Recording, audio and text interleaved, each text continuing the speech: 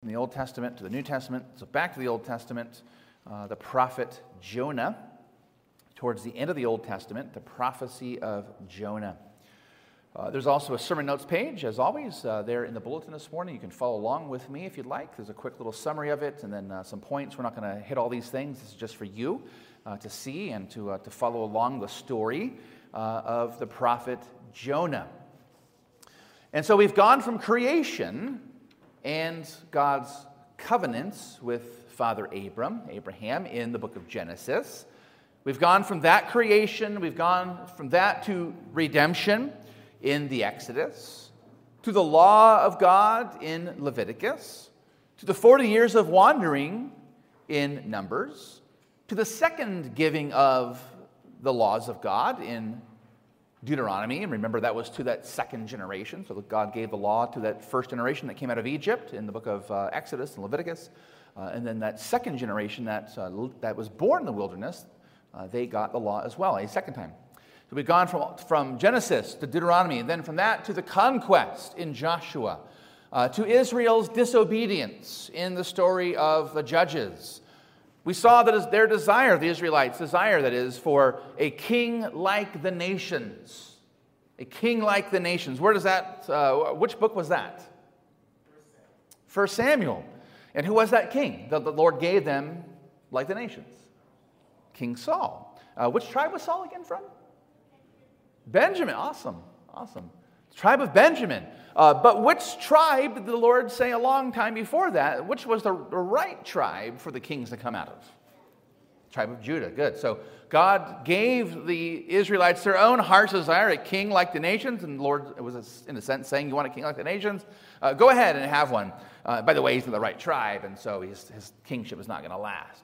The Lord, though, raised up a king after his own heart, the great king himself, David. That was a little bit in 1 Samuel, but mostly in 2 Samuel. And so we've gone from all that to the division of the kingdom after David's son Solomon, in the time of his son Rehoboam and his servant Jeroboam. That was in 1 Kings. And then last Sunday, we ended the sort of the big narrative of the history of God's people in 2 Kings. So we've gone from creation and redemption and the conquest of the land to the division of the people of God, all the way to their exile.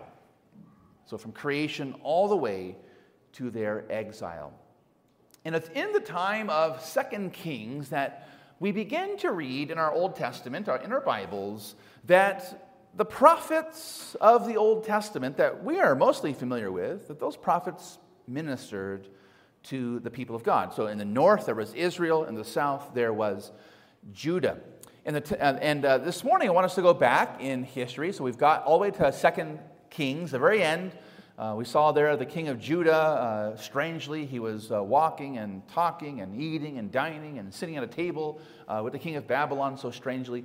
But I want to go back in time into 2 Kings and to see some of the prophets of the Old Testament.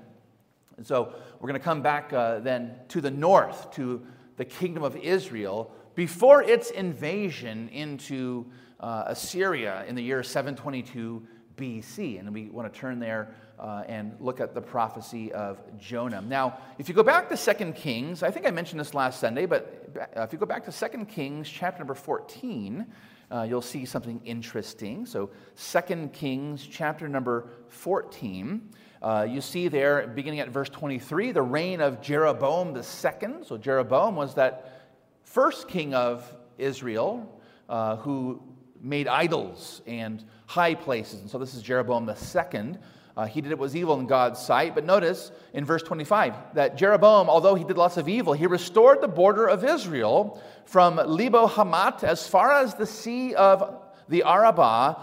Notice this, according to the word of the Lord. So God had made a word, a promise, a prophecy that Jeroboam was going to restore the kingdom of Israel, their borders, because they had been assaulted for a generation or so from the north, from the Syrians. And so, according to the word of the Lord, King Jeroboam II restored the boundaries of the northern kingdom of Israel. Notice this, which he spoke by his servant Jonah, the son of Amittai, the prophet, who was from Gath Hepher. So Jonah has been mentioned in 2 Kings, and so we want to go back then and think about, what about Jonah? What else did he do and say? And we actually have a book called the Book of Jonah, or the Prophecy of Jonah, that we'll see this morning. And so during the reign of Jeroboam II in Israel, the Lord raised up the prophet Jonah to preach, on the one hand, the restoration of their borders, that's 2 Kings 14:25, but most especially we see in the prophecy of Jonah to preach repentance to the world power of the Assyrian Empire. So that's very strange to us, because this is a Jewish prophet. He was a northern Jewish prophet, but yet he was called by God not only to preach and to prophesy to his own people, but to preach to the world, to preach to the nations, to spread the gospel. But in this case, it was to spread repentance, notice, to the kingdom of the Assyrians, to one of their great cities, Nineveh. So we're coming to Jonah this morning. So we're doing a big survey of the Bible. That's why we're in Jonah this morning. And so we're going to come to Jonah. So we're going to take the Old Testament a little bit out of order, but hopefully it'll make some sense to you. And it'll be interesting to see the chronology of the Old Testament and where the prophets at the end of our Old Testament actually fit kind of towards the middle. And you'll see it all in hopefully interesting. So we have in Jonah this very, one of the more famous prophets of the Old Testament. So kids, the prophet Jonah, fill in the blank. When I say the prophet Jonah, what do you think about? Like eating fish? Fish and chips? No? Pescado ranchero? No? A big fish, right? Or a whale. And what did that big fish or that whale do? Swallowed up the prophet Jonah. And then what? And then what? The fish got an upset stomach and threw him up, didn't he? On the beach. So we know the prophet Jonah. We think of the prophet Jonah as Jonah and the whale, right? Jonah and the fish. But that's just a small part of the story. This is a great prophecy. Only 4 chapters, but just a wonderful prophecy. So again, have your Bible open to Jonah, and we're going to go through. So this prophecy, the Lord calls him to be a prophet. That's right at the beginning of chapter 1. And then you see the very same thing again in chapter 3. So the Lord calls him twice. So he's called to go prophesy to the Ninevites, and then he's called again in chapter 3 to go prophesy to the Ninevites. So in between all that is where the action's at. So just look at that. Notice chapters 1 and 2, the Lord calls him to prophesy. And we read this very interesting phrase, "Now the word of the Lord came to Jonah, saying." The word of the Lord came to Jonah, saying. So if we were in English class, we would call that a personification, something that's inanimate, a thing that's not a person, but being described in personal terms, with personal attributes. So you have here the word coming to Jonah. That sounds strange. That words have feet, legs, words walk. That sounds interesting. And this word spoke, notice. The word, notice, came, and the word said. I thought words were the things that were said. So it's this word is being personified as moving towards Jonah, the prophet, and this word speaks, very strangely. Now, there's more going on here, of course, than just this little phrase. And I've been pointing these things out all throughout our survey so far, that there are these Old Testament, very kind of shadowy and kind of vague at times, or kind of veiled by some darkness, it feels like, in the Old Testament. Some ways in which God speaks of himself that we can, as believers and Christians, with the resurrection of Christ, we can now begin to see, that makes some more sense to us. In the beginning was the Word, and the Word was with God, and the Word was God, right? And that Word became flesh and dwelt among us. So it's not just that the Word is personified, which is true, but in a true way, this is the Son of God. This is the Lord himself who's coming to the prophet and calling him to prophesy. So the Lord is coming to him. And notice, as the Lord comes to him, Jonah is trying to get away from the Lord. Arise, the Lord says. Go out to Nineveh, that great city, and call out against it, for their evil has come up before me. But Jonah rose to flee to Tarshish from the presence of the Lord. Notice that. From whom did Jonah flee? From whom did Jonah flee? The Word, but who's the Word? Look at verse 3. The presence of the Lord. Again, look at verse number 4. We see that, or verse 3, excuse me, there it is, verse 3. Away from the presence of the Lord, it's mentioned there twice. And then again in verse number 10, he was fleeing from the presence of the Lord. So he's not just fleeing from some vague words, he's fleeing from the Lord, who is the Word. He's fleeing from, we might say, he's fleeing from Jesus. Now, what was this word's message to Jonah? Again, verse 2, arise, go to Nineveh, that great city, and call out against it, for their evil has come up before me. Where's Nineveh in relationship to the northern kingdom of Israel? Anybody know? Brother Al knows, but anybody else know? It's north. This is north, okay? A tad bit east, but mostly to the north. So he's called to go north and to preach against Nineveh. Notice, against Nineveh, because its evil had come up. This sort of metaphorical language came up before the very face of God himself. But again, verse 3 tells us that he fled. So the Lord comes to Jonah, but Jonah wants to get away from the Lord, notice. He rose, just like the Lord said, arise. Notice that again, verse 2, arise. And that's exactly what Jonah does. He arises to do what? To leave. Not to go to Nineveh, but to flee to Tarshish. But not just that, but from the presence of the Lord.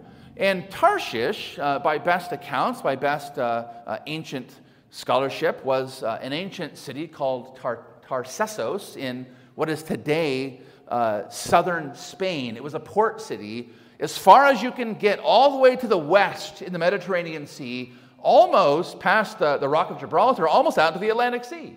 So this is as far, the Atlantic Ocean, this is as far as you can get from Nineveh on an ocean in the ancient world. And again, by best accounts, a ship like this would have cost a great amount of money to get onto, because these ships would cross the Mediterranean and stop in various ports and unload goods and take on goods and trade and so forth.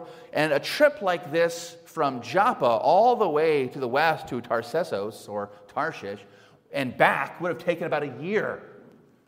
So Jonah was not planning to do anything which the Lord said. He was planning to hide and to run away from God. And that's what he does. He goes down to Joppa. Notice he's called to arise, to go up, but instead he goes down to Joppa, and he finds there a ship that's going there to Tarshish. Notice that again. He arises to flee to Tarshish. The text mentions a second time now that he found a ship that's going to Tarshish. That's emphasizing this. It's repeating this, okay, to impress upon us his disobedience. He paid the fare. He went down into it to go with them, those who are manning the ship, to go with them where? To go with them where again, loved ones? Tarshish. How many times, just in that one verse, is Tarshish mentioned? 3 times. Come on, people. Come on. Brother Larry sent me a great email about my math a few weeks ago, so I'm expecting you to keep me on task here with the math. I'm pretty sure if I count up in verse 3 how many times Tarshish is mentioned, I'm pretty sure it's 3 times. Okay, our kids got it this morning, but how about us, the rest of us? Okay, how many times? 3 times, all right? Why? Why not just mention it once? Well, this is an emphasis, right? This is an emphasis. The Lord's saying something to us here. He's going as far away again as he possibly can. Notice the second time we're told, away from the presence of the Lord. But can you really flee from God's presence? Lord, if I was to ascend into the heavens, the psalmist would say once, or if I would descend into the very depths of the earth, thou art with me. You can't escape God. But, verse 4, but The Lord calls him. Jonah responds. The Lord responds back. The Lord hurled a great wind upon the sea. This reminds us of the Exodus. It reminds us of the Red Sea. The Lord sent an east wind in that case, to split the sea in two. This time he sends a great wind upon the sea, and there was a mighty tempest on the sea, so that the ship threatened to break up. That sounds pretty serious, doesn't it? It sounds like the Lord is sending some kind of a judgment, or at minimum, some kind of a discipline upon Jonah. And notice the response of Jonah's fellow passengers. Notice there's a few things that they do in response to this great storm and their ship about to be cast into the depths of the Mediterranean. Verse 5, each cried out to his God. That's the first thing an ancient person does. To cry out to God. What's the first thing we would do today? Get on our cell phone, right? Call the Coast Guard or call somebody that we love and tell them, the ship's going down. Send some help. They cried out to God, or their God. Notice, secondly, they hurled the cargo that was in the ship into the sea to lighten it for them. So perhaps the ship was too heavy. They had to raise the ship up in the water so that it wasn't going to sink as quickly, and so they hurl away some cargo. Third, notice Jonah was down in the inner part of the ship. What's he doing there? Verse 5. Are you serious? There's a storm in the sea, and the ship's about to be torn apart, and he's asleep. That's how much he is spiritually asleep, loved ones, to what God has called him to do. The captain commands him, just like God had commanded him. Notice, God again there says in verse 2, arise and go to Nineveh. And now here's the captain of the ship saying, arise, call out to your God, verse number 6. And they then cast lots, verse 7 tells us, to know on whose account this evil has come. Who sinned? Whose God is sending this wind and this storm?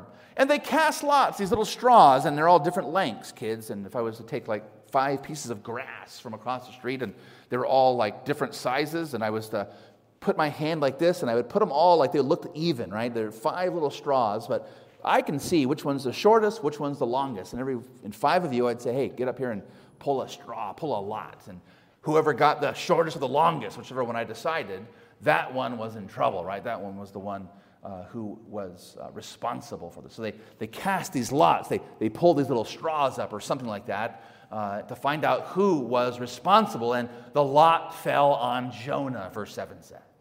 And they interrogate him. What's your occupation? Where did you come from? What's your country? Of what people are you? Verse 8. And so Jonah, for the first time, does something here responsible. He kind of steps up here and he tells the truth about himself and even the Lord. I'm a Hebrew. I fear the Lord. Notice that. What an ironical statement. I fear the Lord, although I'm asleep on a ship that's being blown about by the Lord because I've left his presence, trying to run away from him. And he made the sea and the dry land. So he's here confessing the wonderful truth of Genesis 1, that God has made everything. Look at verse 10. The men were exceedingly afraid. So notice that we've seen this before in the Old Testament, this language of fear of God, fearing the Lord. Jonah's confessing to fear the Lord, meaning to have a reverence of God. They're afraid of God, right? That's the difference between fear and being afraid. So he says he fears the Lord, but they're afraid of God. Why? They knew that he was fleeing from the presence of the Lord because he told them. Didn't Jesus say, don't cast your pearls before swine? Like, why would you tell these pagans that you're fleeing from your God? What kind of a witness is that? And so they have a plan of action that the sea might quiet down because the sea grew even more and more tempestuous, verse 11 says. And so Jonah chimes in with a bright idea here. Pick me up and hurl me into the sea. It's a great idea, isn't it? I mean, is this Michael Phelps here? Could he swim? Probably not. Probably not. In the ancient world, probably couldn't swim. Why? He says to do that. Why does he do that? Verse 12. The sea will quiet down for you, for I know it's because of me that this great tempest has come upon you. So he has some awareness of what he's doing, right? This is willful. This is willful. But notice these pagans have more mercy upon him. Instead, they want to row the ship back to dry land. Instead of killing him and being liable for his death, they want to row the ship to dry land, but that ain't going to work. The sea grew even more, verse 13, tempestuous against them. So the more they tried, the more Jonah tried to kind of get out of this situation, the more God sent wind. Now notice this. As Jonah has been running from the Lord, or sailing from the Lord, we might say,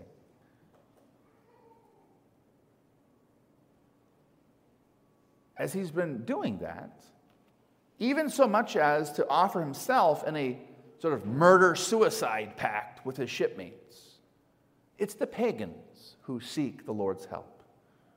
Look at verse 14. This is astonishing to us. It's and it's also a literary foreshadowing of what's going to happen in Nineveh. Therefore, they, the pagans, the shipmates, the non-Israelites, the non-Hebrews, the non-worshippers of Yahweh, they called out to whom? The Lord. All capital letters, that's the Lord's name, Yahweh.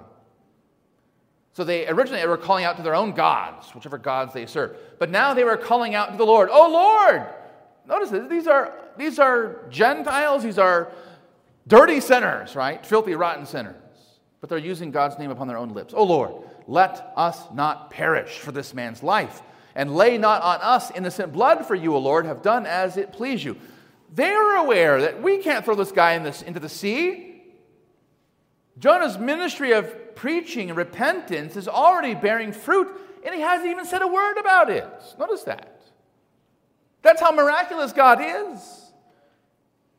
That even if preachers refuse to preach, trust me, the Lord's word will conquer. The gospel will go out. Repentance and faith will go out. Jesus said in his own day that even if the people of God in Jerusalem wouldn't cry out, he would raise up rocks to cry out to him and praise him, wouldn't he? So here's Jonah, the preacher, the prophet, who's refusing to preach and prophesy, but yet here's God doing his work nonetheless. And so they pick him up, they hurl him out into the sea ceases from its raging, verse 15. Now look at verse 16. Then the men feared the Lord exceedingly.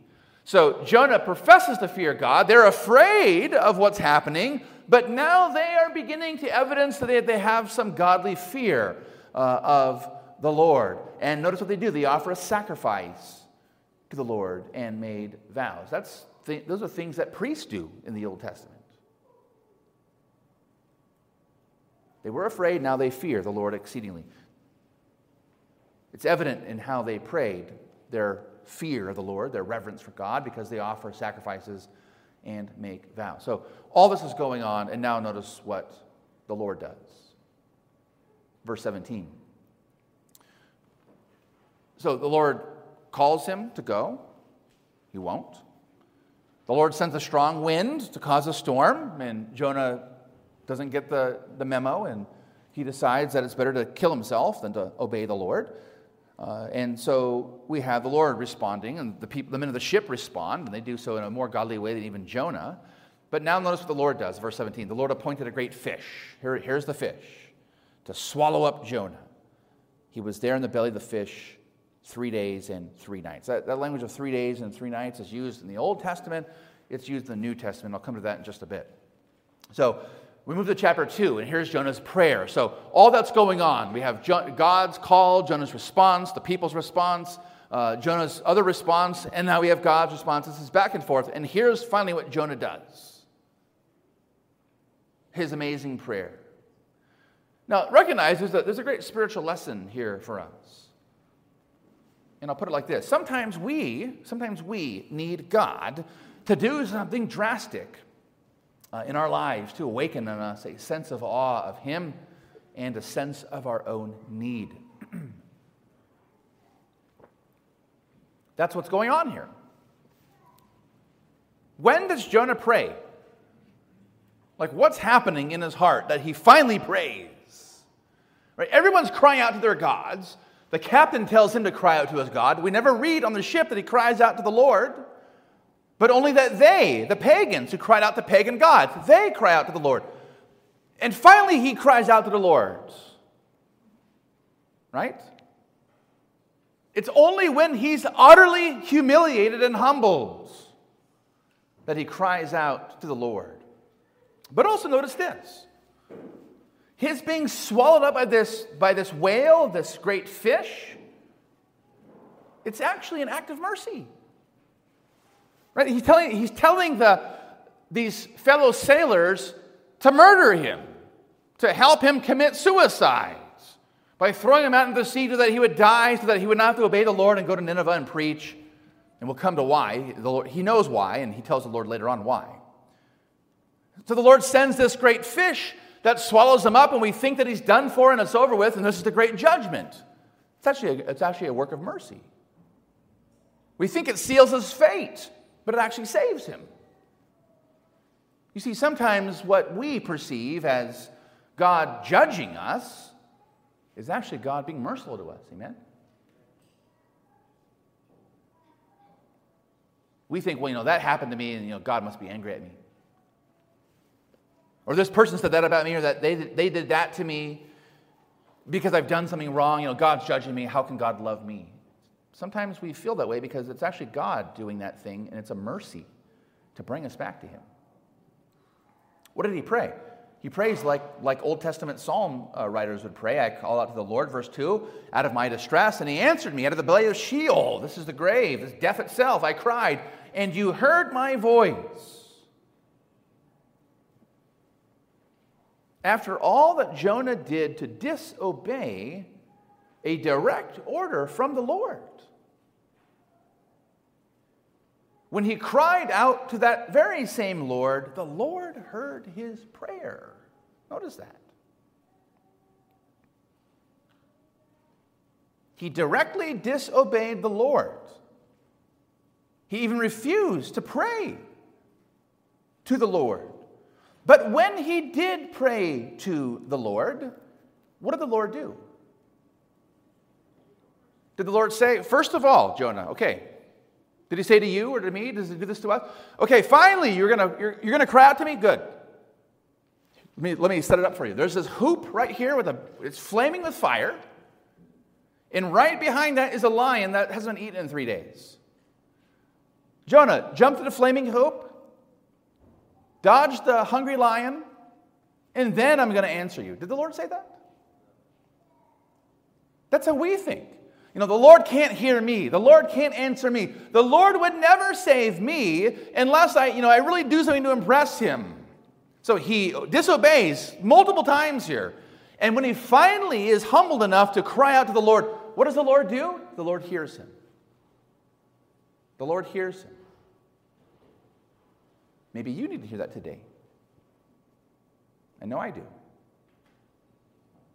What have you done? What sin have you committed? The Lord is ready and willing to hear. That's the gospel.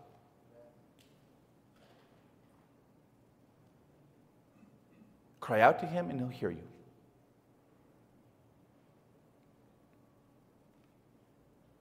The Lord saves sinners, doesn't he? Verse 3 is really fascinating. You cast me into the deep, into the heart of the seas. The flood surrounded me. All your waves and your billows passed over me.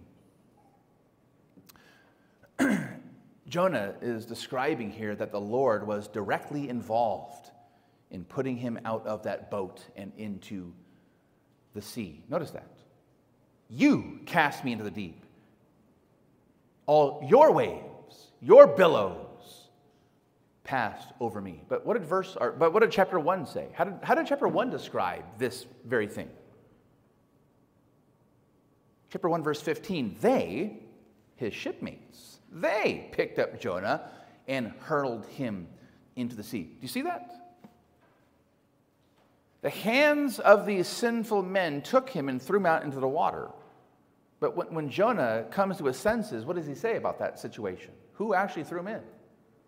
The Lord did. I mean, again, we got to catch that. We need to learn that. We live in a bubble of our time and place and in history, and we live in a very materialistic, a very this worldly centered world.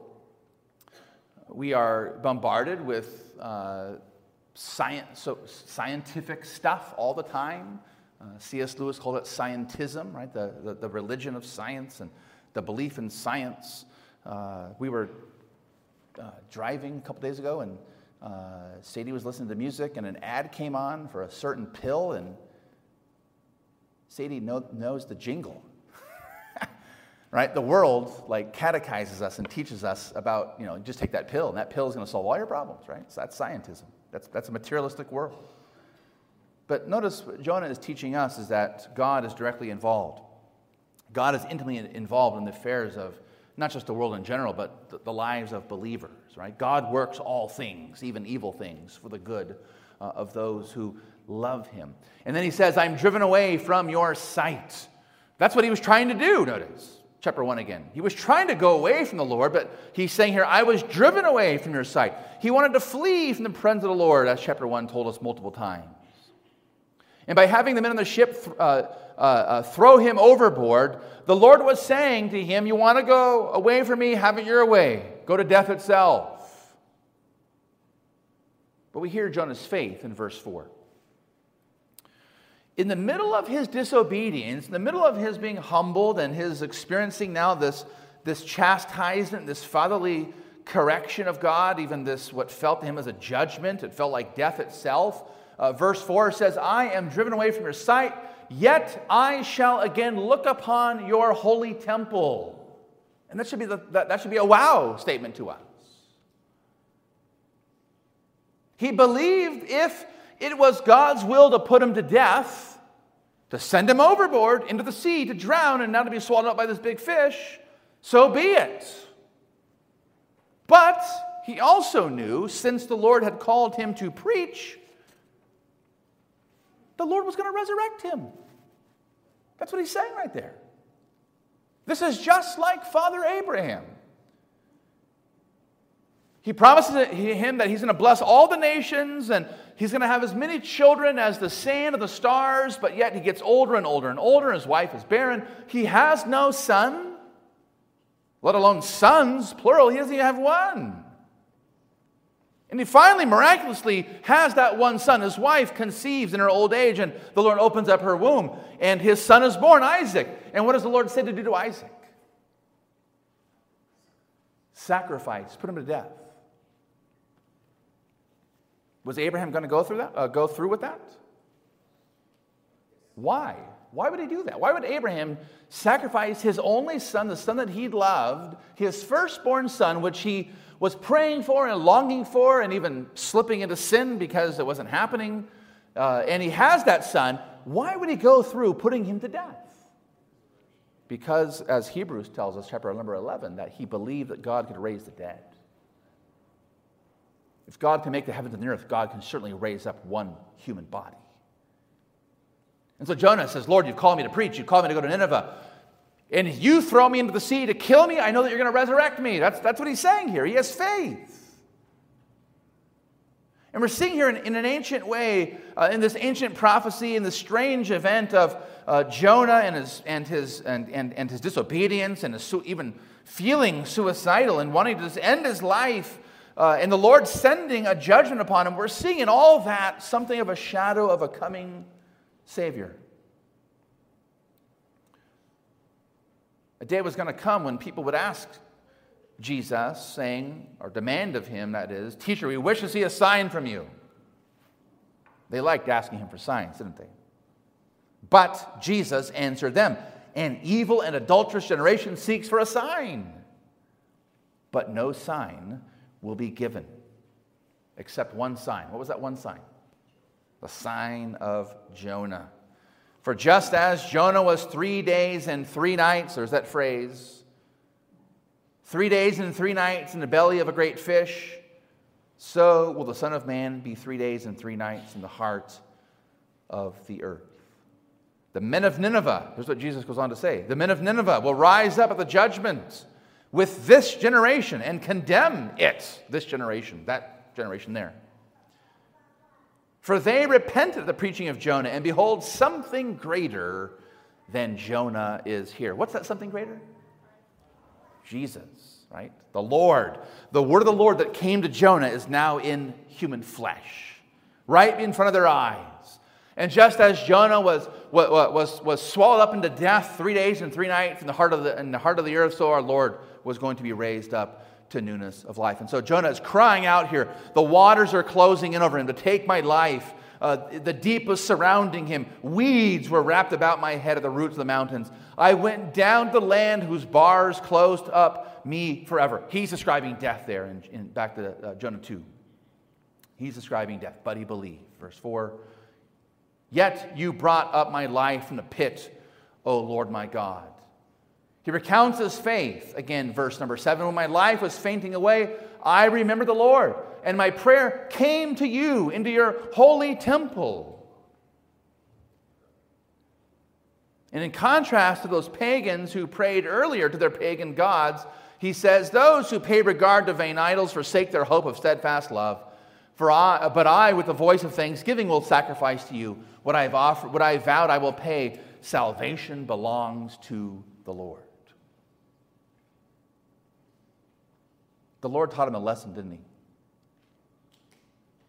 He learned the lesson, and so what did the Lord do in response? Verse 10, the Lord spoke to the fish, and it vomited Jonah out upon the dry land. So the Lord called him. He does it again, just chapter 3 and 4, a little more quickly than that. But he's called again. Notice that, chapter 3, verses 1 and 2. He's called again. The stage is set here for his reissuing of a call the second time. You see that there. And you see Jonah, instead of running from God's presence like he did in chapter 1, now he actually obeys God. Look at verses 3 and 4. Now Jonah is transformed.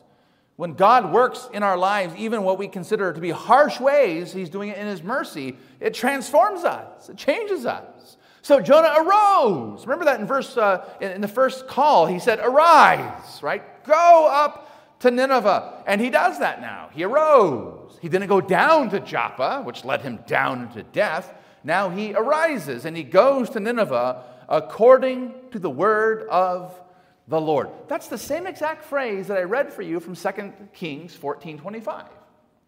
That according to the Lord's word, through Jonah, Jeroboam II's kingdom was established. And so Jonah is doing that again. He's experiencing that again. He's fulfilling again his call as a prophet, doing what God said to do.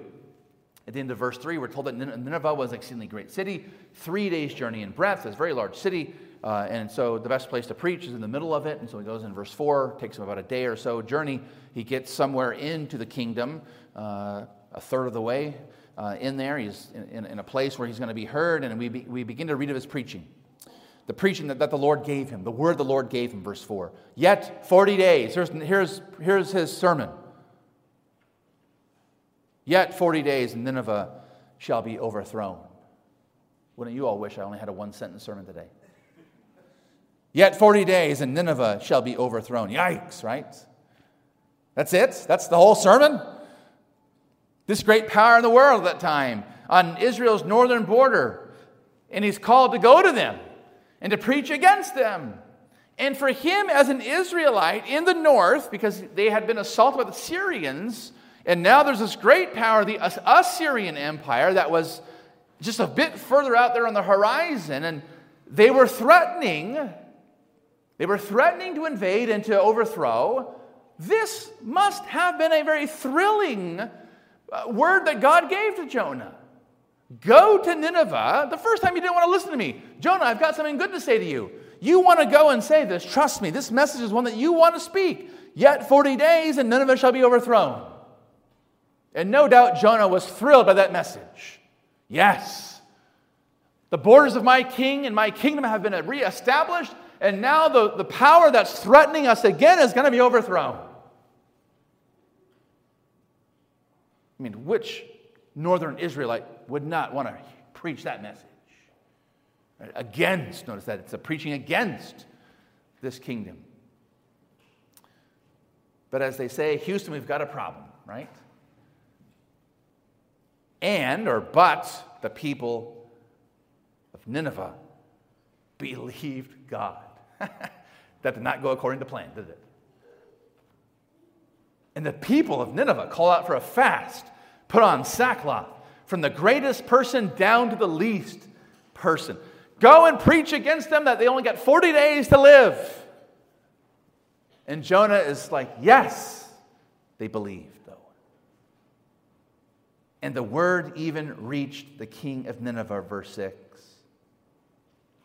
And look at what he did.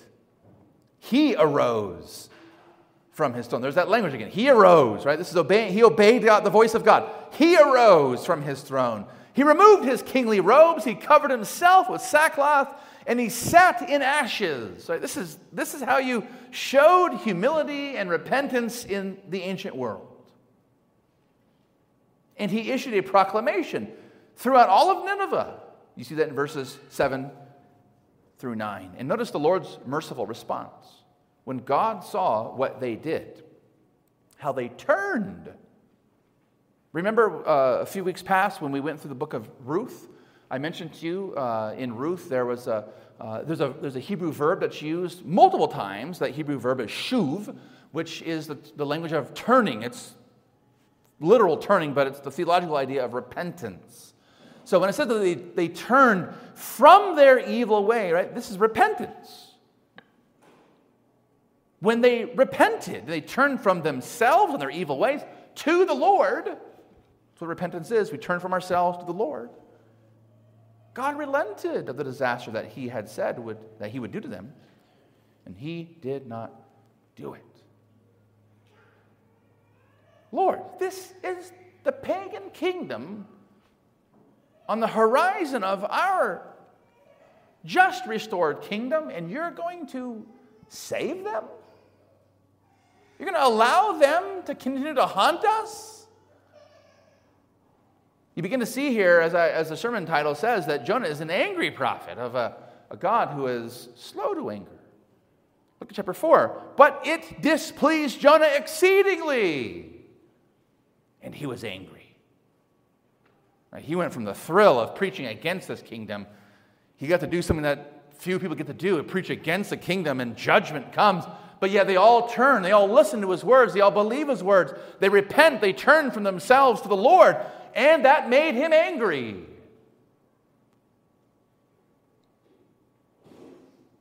Notice his prayer.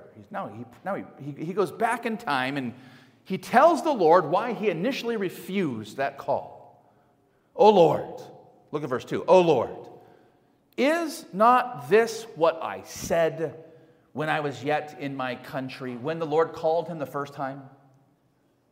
That is why I made haste to flee to Tarshish. What did he say? Why did he flee in haste? Look at the rest of verse 2.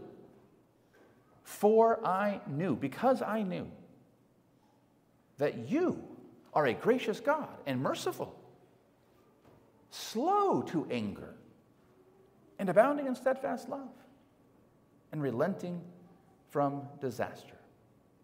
And this is the exact thing. If you know your Bible, if you remember the story, if we've gone through it so far, this is the exact thing the Lord, this very phrase here, a gracious and merciful God, slow to anger, abounding in steadfast love, relenting from disaster. That's the exact description which the Lord himself gave to Moses. Remember that? The Lord told Moses that they built a golden calf. I'm going to wipe them all out and start over just with you, Moses. And Moses prays, Lord, do not do that. No, Lord. The Lord relented. And then he said, Lord, and the Lord then called him and said, go to the promised land, but I'm not going to go. Right? These people are wicked. You want them to be saved? I'll save them. But you go. And Moses did what? Lord, how can we go without you? If you don't go up with us, Lord, this is disaster. But Lord, show us your glory. Show me your glory. Go with us, Lord. And the Lord said, you can't see me face to face or you will die. But instead, I'm going to put you in this little crack in a rock somewhere out in the desert. And I'm going to pass by. And when I pass by, I'm going to proclaim my own name. I'm going to explain who I am. The Lord, a God gracious and merciful, slow to anger and abounding in steadfast love, relenting from disaster. Jonah knows his Old Testament. He went to Sabbath school. He went to Sunday school. He learned his Bible. Lord, I knew that this is exactly who you are. That if I went and preached to Nineveh, that they were going to die in 40 days, I knew that they would repent. I knew that you were a God who was merciful and gracious, a God who was slow to anger and abounding in steadfast love, a God who relents from disaster. But Jonah is angry because God kept his own word. Therefore now, O Lord, verse 3, please take my life from me, for it's better for me to die than to live. He's spiritually, he's back in the boat, right? He's back in the boat. He wants to end his life rather than see the spiritually dead come to new life.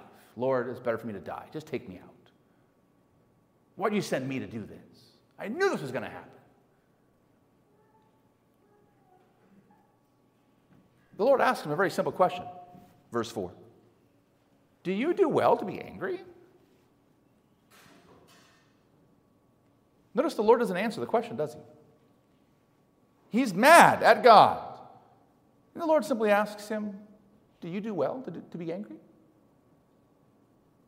What do you think the implied answer to that is? It's pretty obvious, isn't it? You don't do well to be angry. You're just a servant. You're just a preacher. You're just a prophet. Your job is to simply say what I tell you to say. Don't be angry. Rejoice that I've shown myself to be merciful and gracious to other people outside of your own little tribe. And so Jonah kind of hunches his shoulders down, his tail between his legs. Woe is me. He goes out of the city. He goes to the east of the city. Notice that he goes farther out of the city. He goes the opposite direction, right? Originally he went west, Tarshish. Now he's going further east now, and he sits outside the city. He makes a little booth for himself there, this little hut to sit out there in the desert under the shade to see what was going to become of the city. He's just there for the show, right? He's just got his popcorn. He's just watching the show. What's the Lord going to do here? Lord, I did my job. I preached. You saved them. I'm not happy about it. Fine. I'm going to sit over here in the desert, this little hut I've built, and just see what happens. The Lord does something incredible. He appoints a plant and makes it come up over Jonah. He builds this little hut, but the Lord sends this plant that grows, and it shades him. It saves him, verse 6 says, from his discomfort. Don't forget he's out in the hot desert. And to this angry Jonah was exceedingly glad, notice in verse 6, because of the plant. He just was happy that he has a nice shade in the desert. But shade doesn't last very long. When the dawn came the next day, God appointed a worm that attacked the plant so that it withered. This worm ate the roots. The longer could it sustain itself, and it withered up and dried away. And the wind, notice the sun rose. Verse 8, God appointed again a scorching east wind. The sun beat down on the head of Jonah so that he was faint, right? He was feeling like he was going to die. Look at again, verse 8. It's better for me to die than to live. Like we would call that heat stroke. But he wants to die. It's better for me to die than to live. And so God asked Jonah another question. Do you do well to be angry for the plant? And this time the Lord gives us an answer. What's the answer? You did nothing. You didn't even plant the seed of the plant. You did nothing to cause it to grow, and you're going to be angry that it's gone? It wasn't even in the first place. And notice his answer. Yes, I do well to be angry. Angry enough to die. Parents know that kind of response from our kids, right? This is a sulking child at the gracious providence of God. And the Lord instructs him. The Lord teaches him, you pity the plant for which you did not labor, nor did you make it grow. It came into being in a night and perished in a night. Right? It's not about you, Jonah. Again, you're a servant. You're a prophet. Your job is to do what I tell you to do. And notice what the Lord says, verse 11. This is how the prophecy ends, just on this cliffhanger. Should not I pity Nineveh, that great city, in which there are more than 120,000 persons who do not know their right hand from their left, and also much cattle? You see, loved ones, the Lord is a merciful and a gracious God. And there's even times when believers, like Jonah, Christians, are horrible, horrible people. They sin, they disobey, they don't listen to God, and they act like it. And it makes the Lord look terrible. And it makes him look unattractive to anybody who is outside of Jesus Christ, who's looking for answers. But notice how the Lord brings it all back to himself. Should I not pity Nineveh? That's the question for us to ponder as we know that the Lord Jesus Christ has come and to bring salvation to the world. And he's come and he's called the church to go into the nations and to preach the gospel. And he asks us, should I not pity Oceanside? Should I not pity Carlsbad? Should I not pity San Diego? Are we going to stand in his way? Put your trust in Jesus Christ, the Savior of the world, and follow the Lord. Put your trust in Jesus Christ and follow the Lord. Amen? Let's pray.